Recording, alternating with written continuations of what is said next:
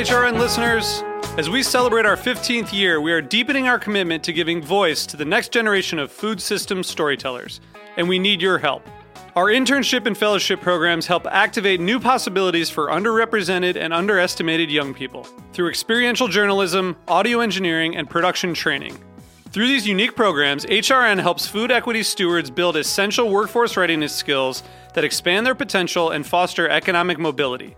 Please consider supporting these critical programs.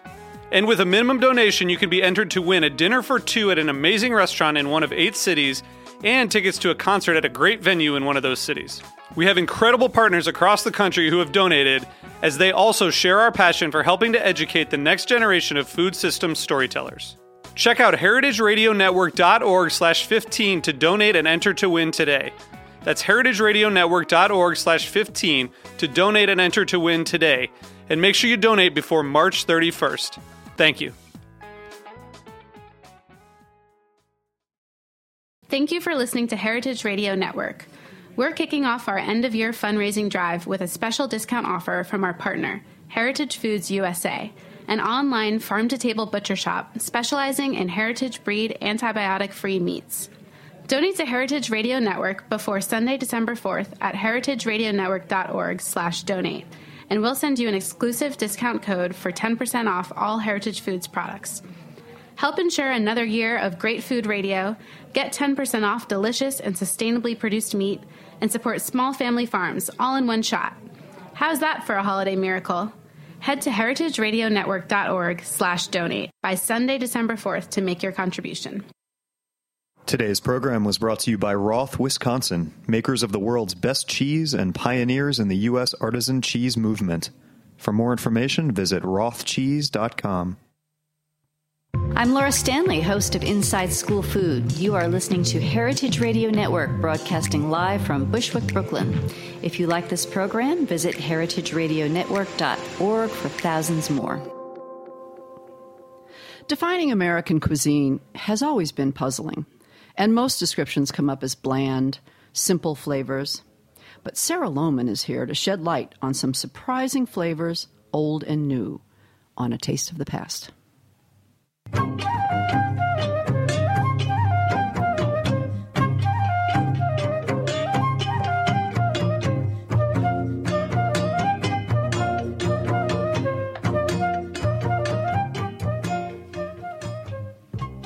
Hi, and welcome to A Taste of the Past. I'm your host, Linda Palacio, on this weekly journey through culinary history.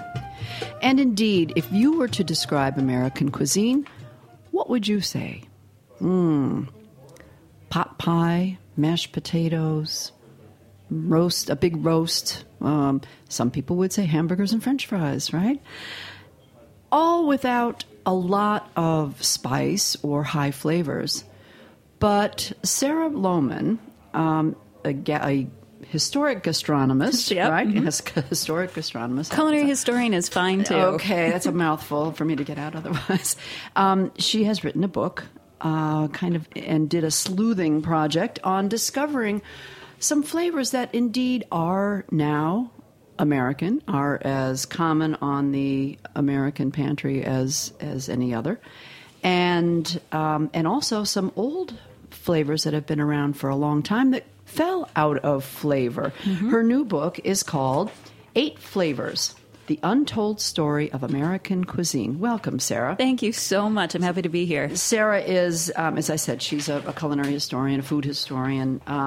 She likes to reproduce dinners and recipes and give events, but also a lot of research on some. You've been on this show a couple of different times. Yeah, a couple times. Yeah, interesting backgrounds into food that people wouldn't ordinarily think of and discover. Yeah, most recently we sat down and talked about the history of funeral food. Funeral food, yeah. Okay. Well, not to be a downer, but it would have been great for Halloween. It was kind of spooky, actually. Yeah.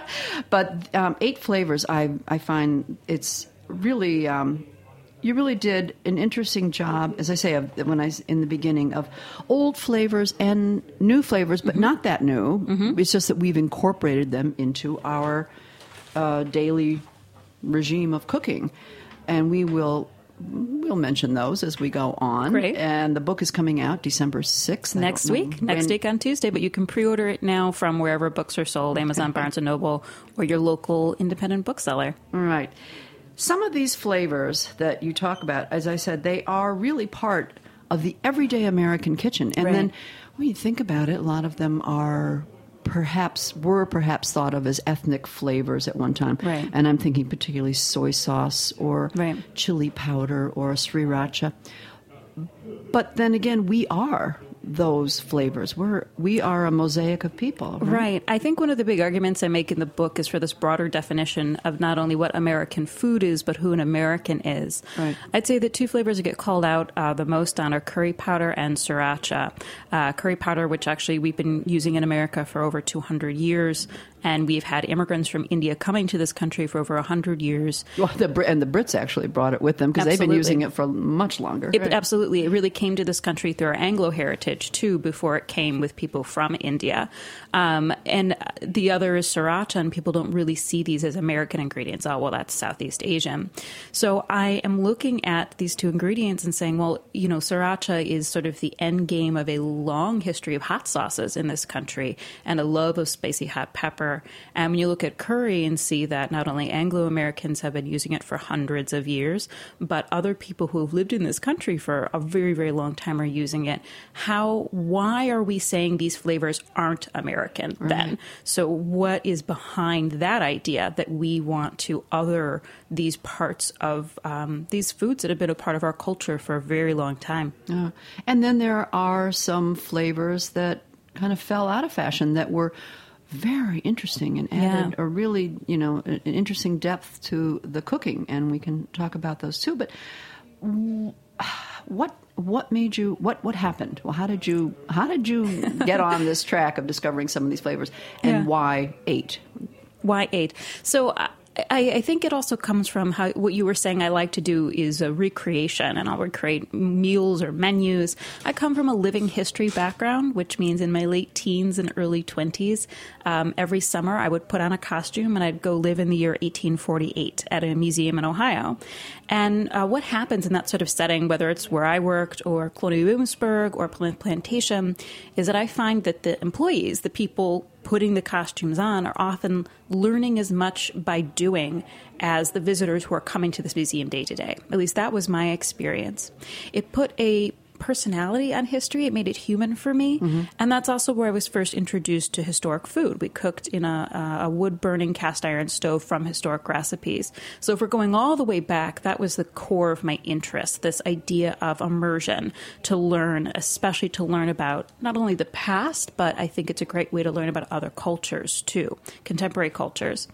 This idea occurred very specifically to me when one day, years later, I was living in New York, doing my culinary history thing, and I just had this moment where I realized that I had not really seen vanilla in any baking recipes before the 1840s. And I literally pulled the books down my shelf and started looking, and I'm like, no, it's not here. And I said, okay, but when does that happen? And I noticed by the end of the 19th century, vanilla was being used how we use it today and in the quantities really that we use it today. And so that is when I said, okay, something must have happened there. And I got really interested by how our food tastes different in different time periods, and what accounts for those changes, these pivotal moments, and I think more importantly, pivotal people that have changed American cuisine. So I kind of then created this timeline where I was looking at cookbooks in different eras and picking out the ingredients that seemed to pop up a lot. I ended up with about 30 different ingredients that then I was able to narrow down pretty easily, because it sort of would jump out to me how one ingredient like soy sauce can represent this larger cultural shift of increased immigration from China, or garlic, for example, can represent what it was like in America at the turn of the century and our attitudes. So I realized that these flavors were not only emblematic of larger chronological shifts in our history, but also I noticed that they were the most commonly used flavors. I used a handy tool called Google Ngram Viewer, which plots the occurrence of words on a graph. You can set parameters. American books from 1800 to the year 2000 is what I did. And I just looked. How often did it pop up in recipes and things? Yeah. That's very interesting. The whole book is interesting. And the flavors not all of them being ethnic flavors. And I say some were in common use back in early America. Absolutely. And then fell out of favor and then, picked up again. All, of course, coming from other places. Sure. And you mentioned our British, the original, Dutch or British, but even not settlements. necessarily coming from other places. I mean, again, with sriracha, people think it's exotic, but it's made entirely in Southern California. And of course, chili peppers are native to the United States too. Hey, a guy named McElhaney made a fortune exactly. off of Tabasco. Right? And Tabasco was founded in the 1860s too. So talking about your idea of American cuisine is thought of as bland, well, we've had hot sauce since really before the 1860s, but one of our major brands was founded in the 19th century. Right, and so many of these flavors, America has gone through, hopefully not again, but there were many periods of xenophobia. Sure.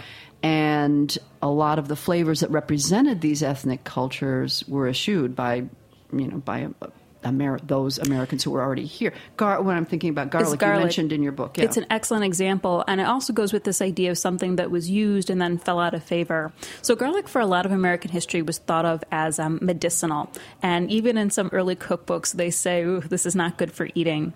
But on the other hand, Mary Randolph's book, The Virginia Housewife, which I'm sure you're very familiar with, 1824, 26, somewhere in there, really one of the earliest major American cookbooks. She has a recipe where she uses like a whole bulb of garlic in her recipe.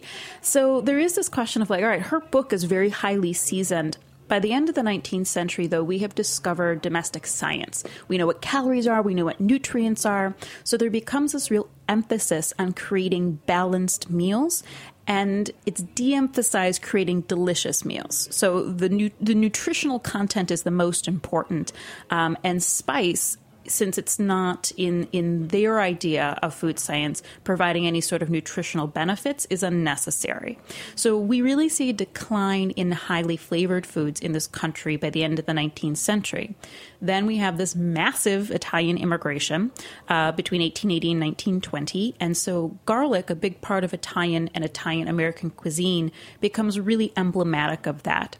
There was a lot of xenophobia against Italian immigrants to the point that in 1924, we essentially banned Italian immigration, putting in place a very, very strict quota that only let about 2,000 people in every single year, whereas about 10 times that amount had been coming in each of the previous years.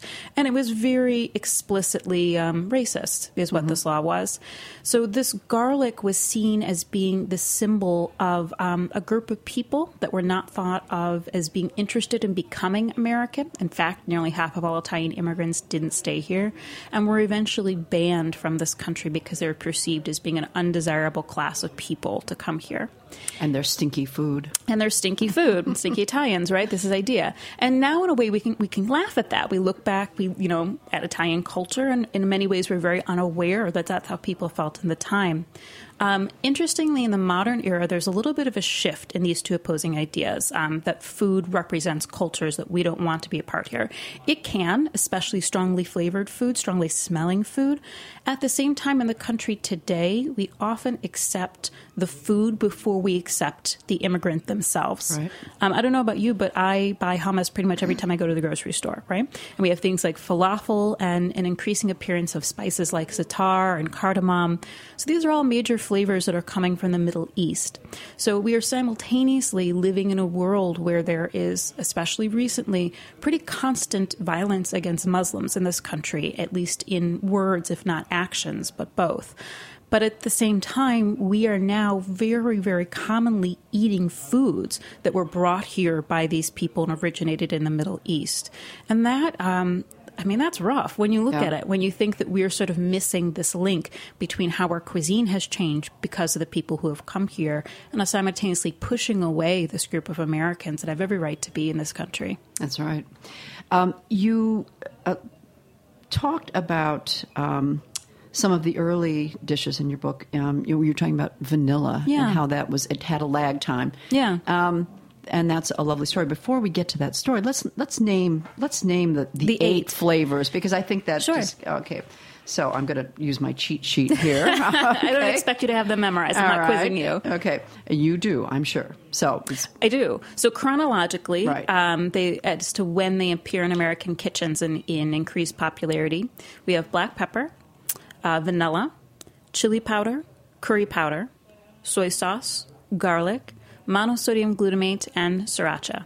Now, the monosodium glutamate is probably the one I don't find in my cabinet, I guess. But you might be surprised. It would be included in another ingredient. Exactly. But I would challenge most people to look in their kitchen cabinet and say, "Oh, I have all these flavors here." That's right, and they're pretty much considered standard usage ingredients. Yeah, and if you don't think you have MSG, don't just check the prepackaged food, but you should. It's there. But also things like Marmite and Vegemite yeast extracts, that's pure monosodium glutamate. It's a naturally occurring ingredient. It's not a chemical. It is a chemical. Not an artificial exactly. additive. It's not artificial synthesized, chemical. I think is important. Right. Even when it's created in a lab, it's an extract from a fermentation process.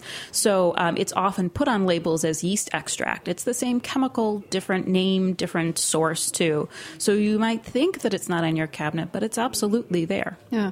And you talked about a lot of the early recipes did not contain vanilla because, and you're going to explain that. It's cute. We're only going to tell a couple of the stories because we want people to get the book and read the stories. But people were using other spices to add flavor. Yeah, not just spices, but we can even say extract. So we use a lot of vanilla extract when we bake. Vanilla extract didn't come about until the second half of the 19th century. So before that, before the 1840s, every place that we use vanilla today, we used rose water, which really surprises people because today we do not think of rose water as an American ingredient. Again, we think of it coming from the Middle East or perhaps India and associated with those cuisines. But if you had said that to an American of the 18th century, they would have been like, what are you talking about? Like this, I have it in my cabinet. I use it all the time. It was a liquid extract, so it was easy to use with baking. And rose petals could be grown domestically, so it's something that could be made domestically in this country. So it was a very common, very popular flavoring. So how did we go from rose water to vanilla? Well, vanilla is actually native to Central America, and the Spanish had a monopoly on the vanilla trade. And people would take the plants and grow them in other places, particularly some of the French colonies off the coast of Africa. And the vines would grow in these tropical conditions, but they would blossom but never fruit. Vanilla beans are the seed pod of an orchid. And these orchids, they weren't pollinating, people realized after a while. They thought, okay, there must be some native pollinator in Mexico that we don't have. So what do we do? So it took a very special person to figure this out. There was a plantation owner in Ile de Bourbon, which is, again, a French colony off the coast of Africa. And he had a slave named Edmond. And both the owner, Ferrier-Beaumont, and Edmond were very interested in botany. Ferrier gave him an education on the plantation. And one day they were walking the plantation together, so the plantation master writes, and he noticed that his vanilla orchid had beans on it. And he asked Edmond how this happened. And Edmond said, I figured it out. And he had. This boy, he was 12 years old at the time, 12 years old, figured out the hand-pollination technique that we still use to this day. Vanilla is still hand-pollinated. It has to be. A lot of things are, especially when you want to keep organic or one variety type. Which is also turns into some of the most expensive spices in the world, often have to be hand-processed. Right. So he created this. It's changed the world in terms of the vanilla industry. It changed American food in terms of how it tastes, because now vanilla was more affordable because it could be grown in more places, and even extract. Beans weren't as precious, so you could kind of chop them up, turn into an extract, which is a more cost-effective product than a single vanilla bean.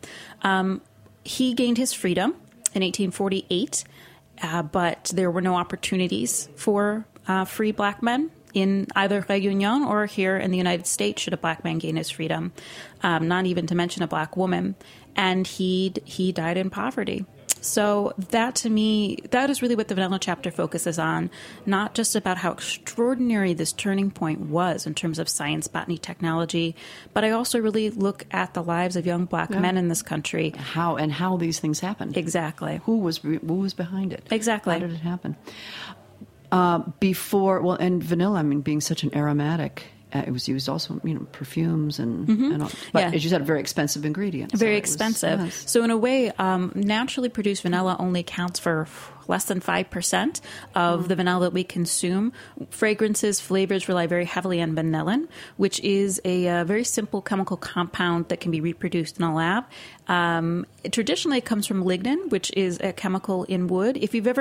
I always say, if you taste bourbon and you taste vanilla notes, that's actually oxidized lignin that is in that bourbon. So this chemical is placed in many, many, many other places, and now we sort of pull it from other places and create synthesized vanillin. Vanillin is the main aromatic and flavor component in a vanilla bean. It accounts for about 2/3 of our sensory experience of vanilla. And the other 1/3 is over 200 other chemicals and compounds that lend itself to aromatics and to flavor. Well, we're glad that he did, that he figured out the hand pollination. Prior to that, a lot of unusual things, or not unusual, they were very common in early America, but unusual to us today in our sweet recipes, a lot of more savory herbs and spices would be used to flavor cookies and cakes. And you discovered a recipe for black pepper in particular. Right? Yes, yeah. Black pepper is the one that I really noticed that has now become a savory spice, but historically it was used along all the other spices coming from that part of the world, all the other fiery spices like cinnamon and ginger to a certain extent, cloves. They were all being sort of blended together. And black pepper was used historically in savory recipes as well. But the book I discovered this in is a collection of recipes that were owned by Martha Washington. They actually came from her first husband's family as a wedding gift given to her in 1747. And this is a valuable manuscript because, as you know, we don't have our first printed American cookbook until 1796. Right. So to get information about what Americans were eating before... Amelia Simmons, we'd have to tell our listeners who Amelia Simmons, American Cookery, 1796. It's available in its entirety online. You can look it up. And that's really considered... It's not only the first cookbook written and published in America, but also really seems to focus on American ingredients, too. Right. Before that, we have to look at manuscripts. So that is why her collection of recipes is very helpful. And some of the recipes would not only be 18th century, but it's thought that it stretches as far back to the late medieval period, like maybe looking at the 14th or 13th centuries, too.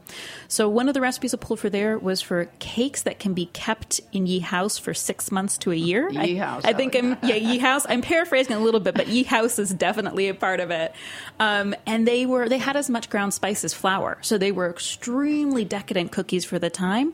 To our modern palate, they were pretty disgusting, to be honest. And I did make them and put them in ye house for a year, and they were remarkably unperturbed when I opened them a year later. Kind of like that old fruitcake sitting in the back of the cabinet. That's exactly what it was like. And there is some comparison that also had like dried and candied fruits, but you didn't like... The flavor also didn't change. It didn't mature like a fruitcake does. Anyway, if you're curious, up on my blog, I modernized the recipe because I loved the idea of putting black pepper into a spice cookie. So sometimes when I make a historic recipe and I'm like, oof, this is bad, but I like this core idea, I create this modern version. I think it's very inspiring. Yeah, interesting. And it's not uncommon to see black pepper in old recipes for spice cake, gingerbread, things like that. Exactly. It'll come up in that. That's really what these were, sort of like a gingerbread cookie, a very, very dense cookie. And it's a trend that's coming back, too. There's been a couple recipes floating around, one in the New York Times for a devil's food cake with a black pepper icing, too. So again, if you're interested in recipes, my blog, by the way, is 4 pounds flour. You can jump on there, and I'm posting all this week, really all this month, a lot of information that kind of didn't make it into the book, my behind the scenes a little bit. So today I actually have some graphs up about where you can actually see where these flavors came into American cooking over time and kind of how they waned in popularity and grew in popularity. It's all those data visualizations are up there today. Right. Well, we're going to talk about more of these stories when we come back after this short break.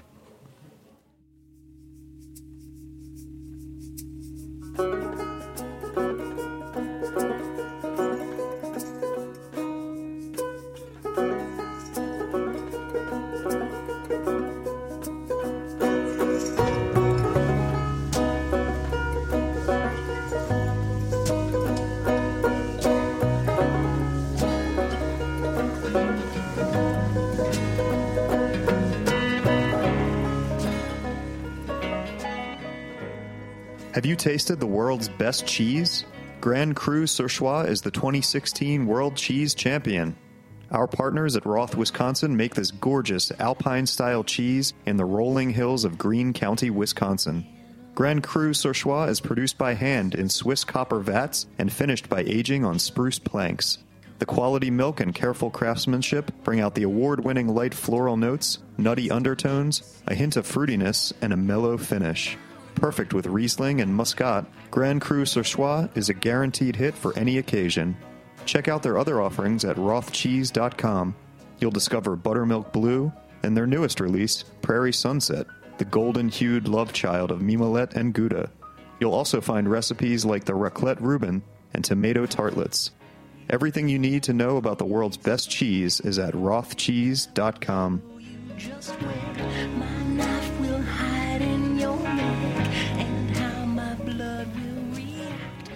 Hi, we're back on A Taste of the Past, and I'm talking with Sarah Lohman. And Sarah has written a book called, she's a historic gastronomist, culinary historian, and she's written a book called 8 Flavors, The Untold Story of American Cuisine. And in this, Sarah, you, before we get on to some of the other flavors, I wanted to mention you were saying that obviously Amelia Simmons, many of us know, in 1796, that was the first printed cookbook. Mm-hmm. Published in America. Published in America. There were other cookbooks published here, to be fair, just so there's not like culinary historian internet trolls, but they were British books that some had updated chapters for American cooking and then were republished here in the States. She's the first author who wrote a book in America. It was published in America, and it was really about American cooking, 1796. Right. And we had to rely on, and we still do, rely on manuscripts. And I just wanted to mention there is a website that has put many of these manuscripts up online, so you can research them online. And it's called, or go to the library. A lot of libraries have gotten them online as well, but not quite to the extent. The website I'm talking about is called Manuscript Cookbooks Survey. That's cookbooks, plural, survey. manuscriptcookbookssurvey.com. That's cool. And yeah, it's a wonderful site where you can access some of these old manuscripts and I hadn't heard of it. I can't wait to go and dig around. Exactly what you found. I already have more projects than I know what to do with, but that's what I do. I just keep adding more to the list. So, we were talking about immigration and xenophobia, and there is an interesting story that was written up that you told, and that's in the book about how we didn't accept the immigrant himself, but of course his cooking became very popular and we like a lot. And that was kind of a bittersweet story, very much so, as many of these are. So you're talking about the story of Prince Ranjit Ismail. Yes, I am. Yeah, that's a story I was really excited to tell, and one that I was very surprised that there's been very, very, very little writing about this man up until this point. Mine is the first, but a colleague of mine has a book coming out about him sometime, and I'm really excited about it too, because he is, I could only do one chapter and he's doing the whole book. Okay, so why am I so excited about this guy? So Ismail was born in what is today Pakistan, but at the time was India. And he ends up cooking in a very fine hotel in London. And Louis Sherry in 1899 goes to this hotel. Now, Sherry has he would probably say the best restaurant in New York City at that time. It was maybe second only to Delmonico's. It was a very well-known, and there weren't too many at that time. Exactly. And it was very much focused on a high-end clientele. He's staying in London. He stays at this hotel, and he's basically like, who's cooking this food? This is awesome. This is amazing. He didn't use the word awesome. Paraphrase. We don't know what happened. Today's lingo. He poaches this chef, he's a pretty young man at this point. I think he's only about 20 years old, and says, you're coming to cook in New York City. And so this guy, Ranjit Ismail, comes and cooks in New York, and he is a sensation, like from the beginning. Sherry gives him a place to cook in the kitchen. He tells the French chefs that dominate to leave him alone, that this is Ismail's spot. This is where he's going to cook. And Sherry's offers this curry menu to New Yorkers in 1899. And there are some wonderful, what I would call like restaurant reviews, like food blogs about reporters going and having these experiences, not only talking about how much they like this really new food to them, because Ismail really wanted to introduce what he thought was more authentic Indian cooking to America, but also like they genuinely talk about how like sexy this guy is, which I think is really amusing too. Like everybody talks about how hot he is. He's got like all these girlfriends. He's married like 3 times. Like he's really also kind of sensational in that regard. regard to. Like he was in the gossip columns as much as he was heralded for his cooking abilities. He goes on to have this very successful career, being famous not just in the city, but he tours the country doing cooking demos, cooking for prestigious dinners, and is very, very, very famous. Always says he wants to write a cookbook. I haven't discovered that manuscript, but I think I would fall over and die from happiness the day I did, and is very famous. The bittersweet part of this story is I discovered in New York City Hall of Records his application for citizenship. And it was amongst a group of documents in which the applications were denied. Mm. In this point in American history, it was very, if you were brown, it was difficult to get your citizenship because our Constitution said you can be a naturalized citizen if you're white. And then later on said you can be a naturalized citizen if you're black.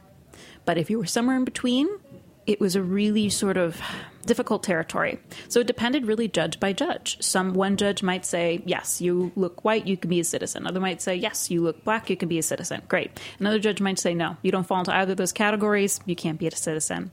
And there was a massive court case that went to the Supreme Court in the early 19th century where all of these rulings were overturned because the Supreme Court decided that someone who is Asian, whether that's some Southeast Asian like Smile was, or someone from China, Japan, Korea, could not be American according to the Constitution as written.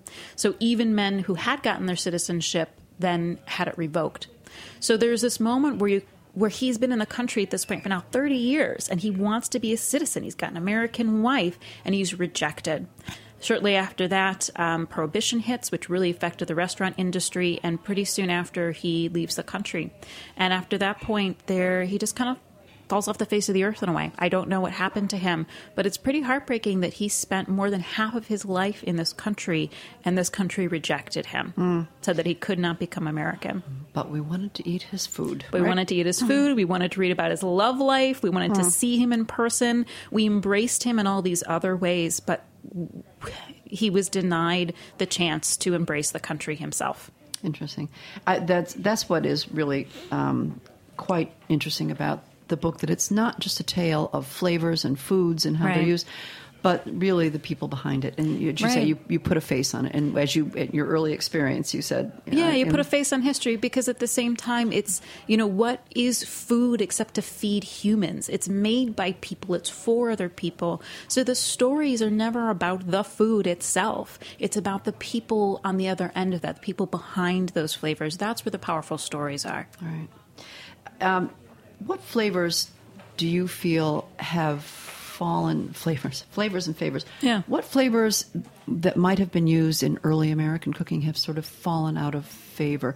You mentioned rosewater as being one. Rosewater is a big one, to the point where we don't even remember it's American anymore. Right. And it's also fascinating to see as more and more flavors come from the Middle East. In my conclusion, that's one of the flavors I prophesize might become an American flavor again. We're seeing it more. We're seeing it paired with cardamom. There was an article in the New York Times a few years ago where they suggested replacing vanilla with rosewater, which I thought was really great, because it's this total throwback to 200 years ago. Yeah. So you might be seeing a lot more rosewater used outside of its sort of Indian or Middle Eastern context, and going back to its American roots, too. Another one that's kind of a mystery is mace. Yeah. I don't talk about this in the book, but if you worked in culinary history like you have, Linda, you see it all the time in early American recipes. So what is it? Nutmeg is a fruit. I've never had the nutmeg fruit itself, but maybe someday. The nutmeg that we use is the seed of this nutmeg, and between the fruit and the seed, there is this red membrane. It looks like a dried netting. Right? Yeah, like a dried netting, or kind of when it's on the nutmeg, it kind of looks like a brain to me a little bit.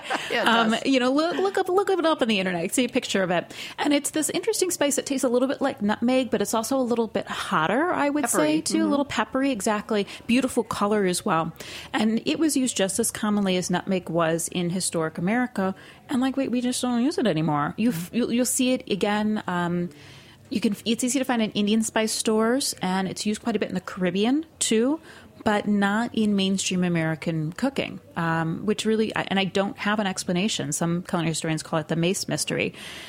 Sometimes it might be. I did read a story about black pepper and long pepper. Long pepper is another Indian spice that used to be used pretty commonly, not in America, but in Europe. And it sort of dwindled after chili peppers were introduced to Europe. And the historian that puts forth that story said, well, we just didn't need to have 3 spices that kind of tasted the same. Right. So we got rid of one. So that might be the story of nutmeg and mace. And mace is so labor intensive. Yeah. You can't grate it like nutmeg. You have to pound it and grind it. So maybe we just didn't need 2 spices that kind of tasted the same. We just picked the one that was easier to deal with. Interesting. Yeah. You know what? Marjoram is one that you don't... Marjoram and savory. Those are great examples, too. They're always in my kitchen garden, my herb garden outside. Yeah. But you don't see that appear a lot in recipes. No, you don't. They historically were called the sweet herbs, and they were used almost always to flavor poultry: marjoram, savory, and sage. And out of the 3 of those, we only use sage. But especially in the 18th century and early 19th century, it was these 3 herbs always together. That was your stuffing for your turkey. That's what you put on your boiled chicken. And we don't use marjoram and savory that much. And interestingly, if I sat here and thought about it, I really couldn't describe the flavors to you. Herbal. Right? There is almost a floral kind of essence to it. You had mentioned in your book a beef stew that was lacking flavor when you tried a Renaissance, or not a Renaissance, a revolutionary restaurant. Yeah, and they give you a beef stew that didn't have that in it. Yeah, that was in a way the kind of inspiration point for the rest of my life. Years later in college, I went to art school, and I went to a 5-year program, Cleveland Institute of Art, and I had to come up with a thesis. And I knew I wanted to do something with the interpretation of history, because I'm fascinated by how we reinterpret the past. And I ended up going to this historic restaurant here on the East Coast that was basically the same time period that I had worked in. So I had grown very, very accustomed to how things from that time tasted. And I was amped. I'm like, yeah, I'm going to have this food that I remember. And they had things on the menu that did exist in the 1830s, like beef stew or apple pie, but when they served them, they were flavored the way that they are flavored in the 21st century, not in the 19th century. So like that apple pie was missing rose water, and it was missing maybe nutmeg, and ditto with the beef stew. Like nutmeg and mace appeared a lot in meat recipes too. Those flavors are so typical of that time period. And then things like marjoram and savory, this sort of herbal palate that I remember, wasn't there. And I just remember thinking, well, gosh, like why can't someone just do this right? And I was like, uh-oh. And I spent basically the next 9 months of my life, working my butt off. And I produced this, it was what we now call a pop-up restaurant in 2005 in Cleveland that served colonial era food for a contemporary audience. And then that has been the jumping off point for my whole career. Really wanting to bridge this gap between culinary history and foodie culture, understanding where our food comes from and why, knowing that we can pull from the past in the same way that we sort of pull from other cultures for inspiration, making this connection and this gap that used to exist between these 2 groups of people. Well, it's very interesting that the way that you fall into different in different careers, and I'm very glad that you leaned to the history, but you do it with a very artful mind. I do. And I when I first moved to New York, I was working for Grub Street as a videographer, so I got the time to be in some of the best kitchens in New York City and talk to the best chefs, and it produced in me such a respect for the work they do, and also a realization that was not for me. The hours, the labor in the kitchen, you really have to love it. So although I may have thought about going to culinary school or opening my own restaurant, after those couple years seeing that work, I was like, you know what? You guys are doing a bang-up job. This is not for me. I will not be happy here. That's how I ended up where I am. Good realization. It was. Out of these flavors that the list that you culled, because you said you had 30, I don't know. Yeah. 8 flavors has a better ring to it than 30 flavors. 30 flavors you'd have to plot through. It really just kind of, and you know what? Yes, I didn't want to do a book that was sort of a listicle book, all these little stories. Yeah. I wanted to create one long story. And to be honest, there really wasn't a lot of fight. Like things just sort of fell into their place, and when I picked out the 8 made sense. They fell chronologically. Yeah. It just happened. Although we do have a little repeat here with chili and sriracha. We got a lot of hot spices and some of the black peppers. But was there one flavor that you covered that kind of won your heart? I mean, I think it probably is sriracha. Which is one that's not everybody who reads the book might have heard of yet, but now this will make you very aware of it. And it's another story that really hasn't been put to paper. There's been some articles about it, but nothing like this. And so I'm glad to be the historian to sort of enter this into our culinary history chronicles. Sriracha, as I mentioned, is produced entirely in Southern California, and it's made by the Tran family. David Tran is from Vietnam, and he was making hot sauce to support his family before and during the Vietnam War. After the fall of Saigon, his family is ethnically Chinese, and they were one of the groups targeted with the rise of communism and were being forcibly removed from the country. So he escaped with his family on a dilapidated freighter and sailed for Hong Kong. When they showed up, Hong Kong said, "Turn around, we don't want you here." And the ship dropped anchor in international waters and just waited. And luckily, Hong Kong was deemed an international port of refuge, and so they were admitted after about a month of being on the ocean. And his family, by 1980, was placed here in America, actually in Boston in January, which is, to me, is really palpable. Cruel. From Vietnam, from Hong Kong to Boston in January. His brother, though, got placed outside of Los Angeles, and David Tran told me all he was thinking was, I have to do something to support my family. He called up his brother, and he said, "Do they have hot peppers out there?" His brother said, yes. This was January 1980. By February 1980, he was making sriracha hot chili sauce. And he says that since that first day, he's not been able to make enough to keep up with demand. Well, there was a little issue there for a while. In fact, you went out and you covered the story where the community was complaining about the smells emanating from the interestingly, I didn't go out to cover that story, but it happened to happen at the same time. Well, I guess we talked about it here. Yeah. Well, for me, you covered it. Yeah, thank you. Yes, and afterwards I wrote about it because they had just moved to a new factory in Irwindale, a massive, massive, massive factory. It looks like that last scene in Indiana Jones and the Temple of Doom, where there's this big warehouse. That's what it is. And there was a lot of weird politics going on at that time, but the complaints were that their chili grinding season lasts from about August to November. And the community was complaining that the fumes from the factory were, people were tearing up, they were coughing, things like that. I can't speak for the day-to-day experience, but about a week before that story broke, that's when I was there, in the height of this chili grinding season. And Irwindale is very, very industrial. And so when I got out of my car, it didn't smell like chili peppers. It smelled like burning tires, to be honest with you. And the only place I smelled that hot chili smell was in the grinding room, which is an inside room that has like a kind of a special set of doors to get into to contain that really abrasive smell. So I just kind of put it out there. I'm like, hey, I was just there. And I think there are probably some other things going on there. Beyond that, though, this factory, they're going to outgrow their new factory, which was new in 2013, within another 2 to 3 years. So they I'm sure, are already thinking about how to branch out if they need to start a new factory. One of the things that's been stopping them is that all of the peppers for sriracha are grown by one family farm in Southern California. Wow. They've had a partnership, Craig Underwood and David Tran. Craig's the farmer, David's the founder of sriracha. They've had a partnership for 30 years together. So they have been working together. So they have to figure out how expanding with the demand is really a challenge for the farmers, too, to be able to grow that many peppers for how much Americans want to consume this hot sauce. Yeah. Well, you said maybe some of our listeners don't know what it is yet, and yet, then again, some people who didn't know about it 10 years ago, it's on the table. It's on the table. It's one of their regular spots. So that's the growth is really it's on remarkable. The shelves in Walmart. So I feel like by anyone's standards, that is American. You can get it. You can get a really good deal for it at Walmart. Actually, yeah. Well, this is just one of the many stories that you tell, and it really is an interesting take on the mosaic America that we really are, and not the America that we think we read about in the history books. Yeah, to me, all of these flavors and all of these people are Americans. And I think that especially now that's a really important thing to remember, that our country is not about homogeny, it's about diversity. And that's what has made us so great for so long. Yeah, and great rich culture of food, too. Yeah. Thank you, Sarah Lohman. It's always a pleasure. And the name of the book, again, is 8 Flavors, The Untold Stories of American Cuisine. It's out with Simon & Schuster. You can get it wherever books are sold. Oh, nice commercial. Mm-hmm. Okay.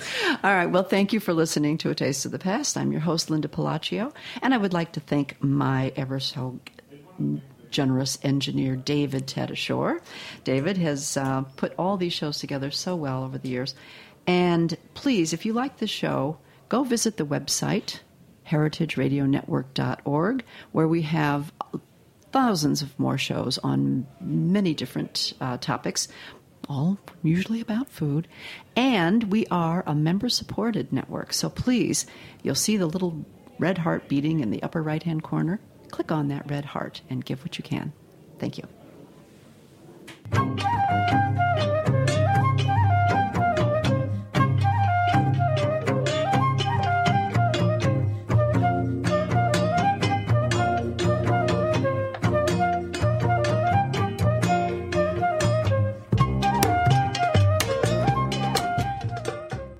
Thanks for listening to Heritage Radio Network, food radio supported by you. For our freshest content and to hear about exclusive events, subscribe to our newsletter. Enter your email at the bottom of our website, heritageradionetwork.org. Connect with us on Facebook, Instagram, and Twitter at heritage_radio. Heritage Radio Network is a nonprofit organization driving conversations to make the world a better, fairer, more delicious place. And we couldn't do it without support from listeners like you. Want to be a part of the food world's most innovative community? Rate the shows you like, tell your friends, and please join our community by becoming a member. Just click on the beating heart at the top right of our homepage. Thanks for listening.